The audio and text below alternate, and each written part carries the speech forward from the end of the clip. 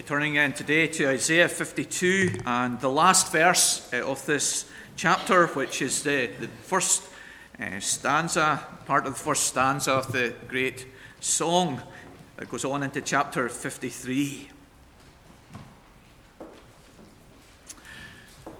Perhaps you can remember sitting beside a glass-like pond, lake or loch, and throwing in a stone. One reason that experience is so enjoyable and memorable for you is the magical effect produced by the small, hard object on the smooth surface of the water. That striking and attractive transformation of the calm surface being disturbed for a moment and then slowly returning to its smooth appearance has made us repeat the action again and again. The effect of the stone entering the water is two-dimensional, isn't it? There is an upward dimension to this action. Splash is sent upwards. The bigger the stone and the higher the height from which it falls, the bigger the splash will be. The other dimension to this action is the ripples on the water surface that are sent outwards. Ripple after ripple can be seen. And of the two effects of the stone entering the water, it is the outward effect that interests us most. The splash is over in a moment, but the ripples continue. The splash is one effect. The ripples are many effects. And over the centuries, thinkers and philosophers and theologians and ethicists have used this phenomenon of nature, the ripples, to be a metaphor describing the effect of our actions on others. Our actions have an effect on other people for good or for bad. The anger outburst, the bad tackle, the smile, the encouraging word not only affects those who initially witness the action, but also many others who hear about the action. Secular wisdom mentions this. For example, one writer says, just as ripples spread out when a single pebble is dropped into the water, the actions of individuals can have a far-reaching effect. In Christian thinking, the publication of Christian biographies is meant to impact us by the example of others. For example, the dedication to prayer by John Welsh, the son-in-law of John Knox, minister in Selkirk, Ayr, Kirkcudbright, challenges our prayer lives. His actions were witnessed by few, sometimes by none. His wife would wake at 2 a.m. and hear him praying in another room. A friar who lodged with him one night woke to hear him praying and thought he was speaking to the devil, but was converted through that experience. The account of the life of John Welsh challenges us today.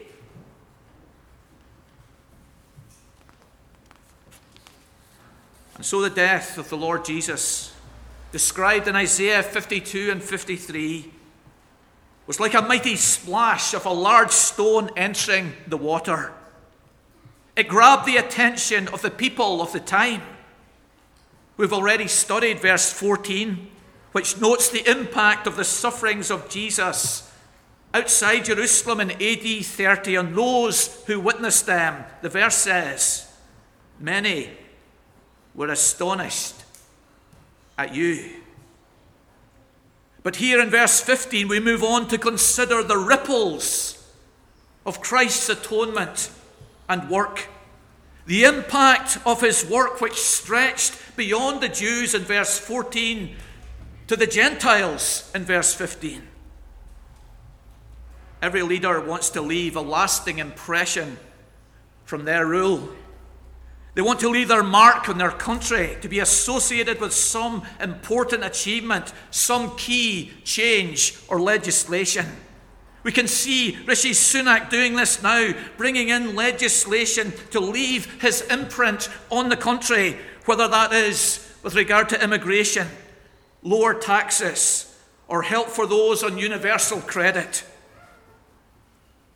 And so we are considering one aspect of the impact of the work of the Lord Jesus on the world, described in this single verse. Think first of all of the object of his influence, the nature of his influence, the cause of his influence, and fourthly, the fulfillment of his influence. Firstly, the object of the influence of God's servant. The verse says the object of his influence is kings. Kings. The object of the influence of God's servant is kings. The servant of God will influence kings. There's a clear and deliberate contrast in this verse between the servant, the lowly servant, the oppressed servant, and the kings.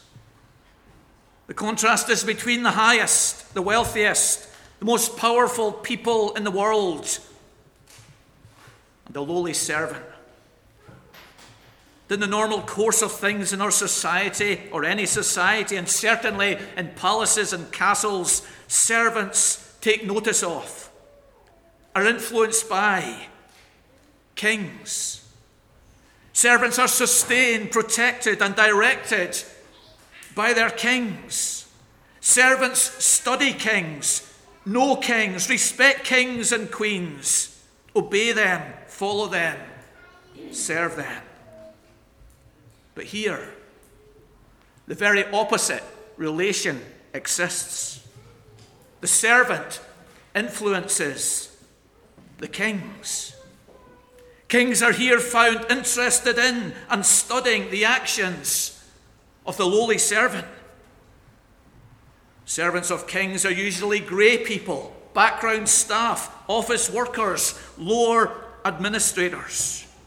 They're often unnoticed by the press and unknown by name, on the very edges of the machinery of every kingdom. But this servant of the Lord is famous and influential. Kings are interested in other kings, princes, queens, princesses, heads of state, lords, ladies, generals, as Emperor Napoleon was. He was interested in the head of Russia, of Austria, of Great Britain. So this assertion is arresting. It's unusual. It stops us and makes us look closer. It's extraordinary. But it's in a relation that's already been spoken of in the Old Testament 200 years before. In Psalm 72 verse 10, the kings of Tarshish and of the isles will bring presents. The kings of Sheba and Seba will offer gifts. Yes, all the kings shall bow down before him. And even in the very book of Isaiah, in chapter 49, verse 7, we read the same idea. Kings shall see him and rise up. Princes also shall worship him. The servant will not just be an influence on other servants, as Joseph was in prison on the butler and the baker. This servant will be an influence on kings. Gentile kings. His influence will stretch beyond the narrow confines of Palestine. It will be global. Kings shall hear and see. Joseph the prisoner influenced Pharaoh. Daniel the captive influenced the king of Babylon. The maid in Naaman's house influenced the great commander. And here the servant, the lowly servant of God, will influence kings. We don't have to be great friends to be an influence for good. We don't have to be an elder, a minister, a manager, or an MP.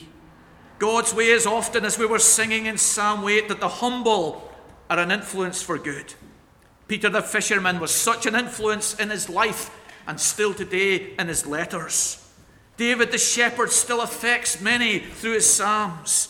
Joseph the prisoner affected the whole world and the nation of Israel. Amos the herdsman was a powerful prophet for God.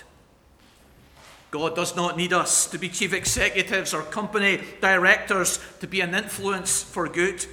He doesn't need us to be the smartest in our class, boys and girls, the most attractive in our school, young people, or the most handsome in our community.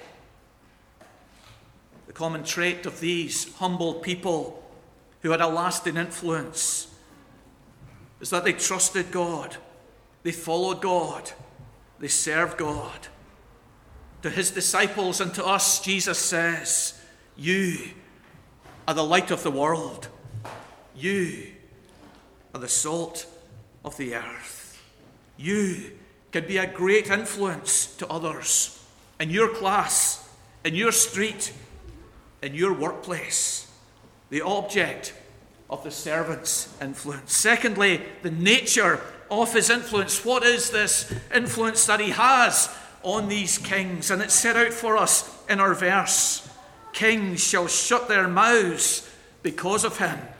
It's a striking phrase, as all the phrases in this great servant song are. This phrase is contrasted with a later phrase in the servant song, but a phrase which historically in the life of Jesus precedes this one.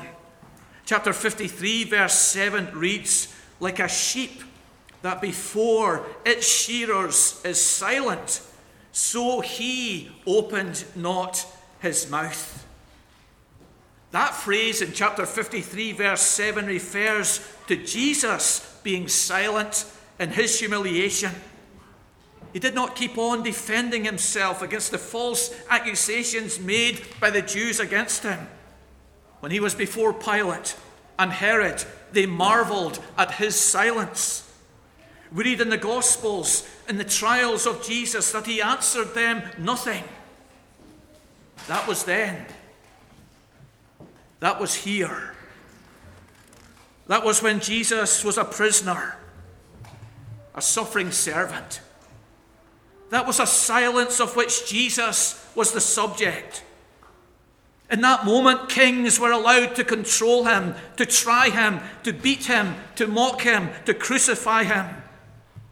But the context of verse 15 is the exaltation of the Lord Jesus. Now today, the tables are turned.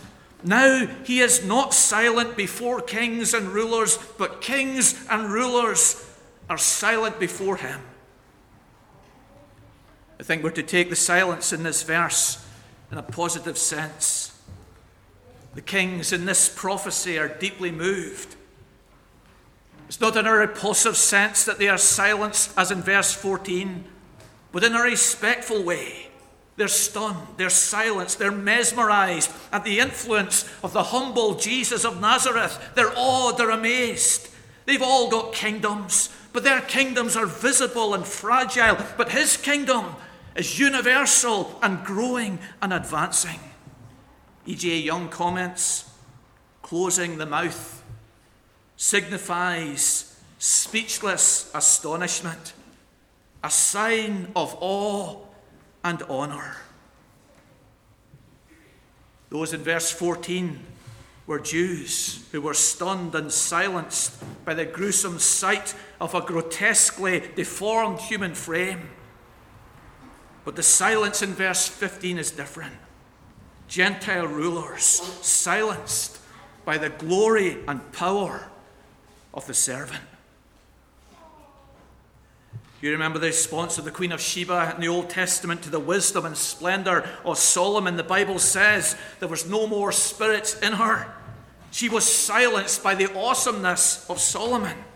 The Apostle John on the island of Patmos writes that when he saw the Lord Jesus Christ in his glory, he fell at his feet as dead. Silence. The Roman Emperor Julian the Apostate captures this idea in his famous last words, "Thou hast conquered, O pale Galilean." As he saw Christianity spread through the Roman Empire, putting out the darkness of paganism, the emperor conceded that the seemingly weak, insignificant, peripheral, pale Galilean Jesus had conquered. And he was silenced. And this is the proper response as we come to communion, to the ascension and glorification of the Lord Jesus. Our hearts are to be filled with awe, honor, esteem, wonder, respect, admiration, and veneration at He who is and at all that He's doing. Let us pray that we will feel this way about the Lord Jesus. That this story, that this chapter will leave us silenced. That we will be awed by the display of the love and glory of the experience of God's servant. Think about the time when you were last awed by something. Something that just took your breath and your words away. Was it a magnificent building? Was it a mountaintop view? Was it a scintillating piece of music and you were left breathless and awe and speechless at the end of what you saw or heard? We need to be awed by Jesus. Familiarity with the gospel story can leave us assured, but not awed. Happy, but not humbled. Singing, but not silenced. Rejoicing, but not respecting. Let us ponder and study the glory and grace of Jesus till we get to the point where we bow in prayer and find that we cannot speak. Those are moments of true worship. It happened to me unexpectedly, if you allow this personal anecdote. At the end of the Bible class the other week, we'd been discussing, and this is the enriching thing of discussing doctrine with God's people, the heightened impact it has on us. We'd been discussing in our Bible class the infinity of God, and then I tried to close in prayer. And as I closed my eyes with all this going on in my mind and heart, I was really struggling for words. The magnitude of the infinity of God just bearing down on us all in that moment just takes our words away. We need to experience that more and more. And here the kings, they shut their mouths because of Him in admiration, in awe, in amazement, in worship. Thirdly, the cause of His influence. The cause of the influence is identified in the verse. For that which has not been told them they see, and that which they have not heard they understand. What caused their silence, their awe, their wonder, this deep respect, the admiration among these Gentile rulers? It is that they're hearing and believing the gospel. They were pagan kings, brought up in the religions of their land. They had many gods and many superheroes in their folklore. They had learned of Zeus and Olympus and Baal, but had always taken those tales with a pinch of salt. But now, reports of one Jesus of Nazareth were filtering into their courts. He was being talked about in the markets of their villages and in the ranks of their armies. A miracle worker, a perfect man, a wise teacher, claiming to be the very Son of God, crucified but resurrected on the third day. They'd never encountered anyone quite like Jesus of Nazareth, crucified and raised again, ascended and ruling.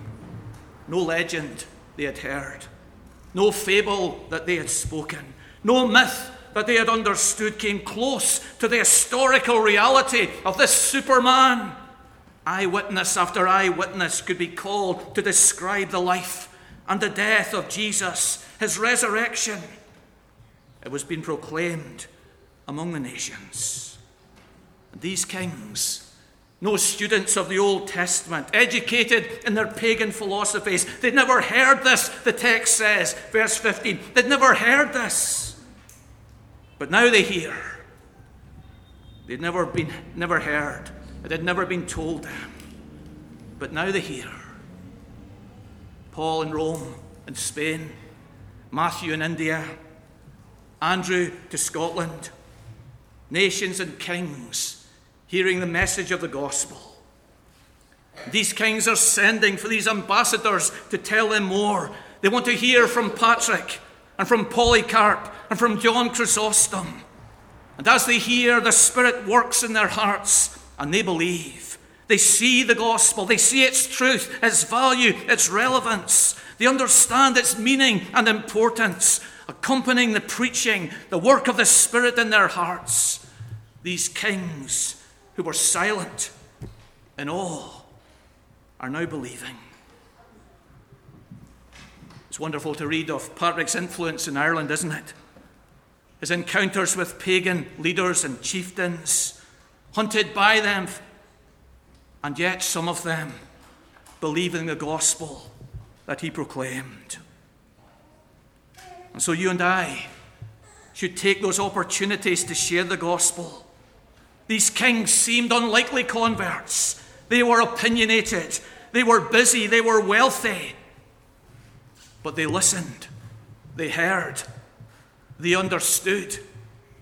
They saw savingly the gospel of Christ. And we can look at people and think they'll never believe. They're of another religion. They're atheistic. They're my boss. They're a young person. They're from a non-Christian home. But this text encourages us that those who perhaps in our view are unlikely to believe, by God's Spirit will understand and see the truth. Then lastly, the fulfillment of his influence. This verse is quoted in Romans chapter 15 and verse 21. And here's the context of that quotation. From Jerusalem and all the way around to Illyricum, Paul writes, I have fulfilled the ministry of the gospel of Christ, and thus I make it my ambition to preach the gospel, not where Christ has already been named, lest I build on someone else's foundation. But as it is written, those who have never been told of him will see, and those who have never heard will understand. This quotation clarifies two things. One is what the kings heard. The inclusion of the words in Romans 15:21 of him, not in Isaiah 52 verse 15, identifies Jesus as the subject of the message. The quotation also indicates that kings means more than heads of state, but includes their nation as well. So here's the Apostle Paul. He's plotting his mission field. Where will he go with the gospel? Whom will he target? In what region will he spend his efforts, his time, his energy, his gifts? What guides him here is not special revelation, not a voice from heaven, but sanctified human reason. He will go with the gospel where there is no witness already. Those who have not heard, those to whom it has not been spoken to. This then is a missionary verse which focuses on those who have not yet heard the gospel. The question is sometimes asked by us, do people deserve to hear the gospel twice when many have never heard it once? Paul delays his visit to Rome and the church in Rome because there were many other people who had never yet heard the gospel. This was the desire of Jim Elliot in South America, wasn't it? This was the vision of Hudson Taylor in China and of David Livingstone in Africa. Pioneer missionaries going to peoples who had never yet heard the gospel. The nursing home ministry in our town, I think, is important because in some of those care homes, we are the only people that have a church service. As we think of our town, the needs of our town, what a question this is. The ministries that we're involved in as a congregation, are there groups of people that we need to reach out to who have not yet heard the gospel? This is a wonderful prophecy, isn't it? It's not been fulfilled today in the UK. Today, the church perhaps is the silent one, and the rulers are full of words. But here, this prophecy depicts a time when the church will be vocal and the rulers will be silent in amazement and in faith.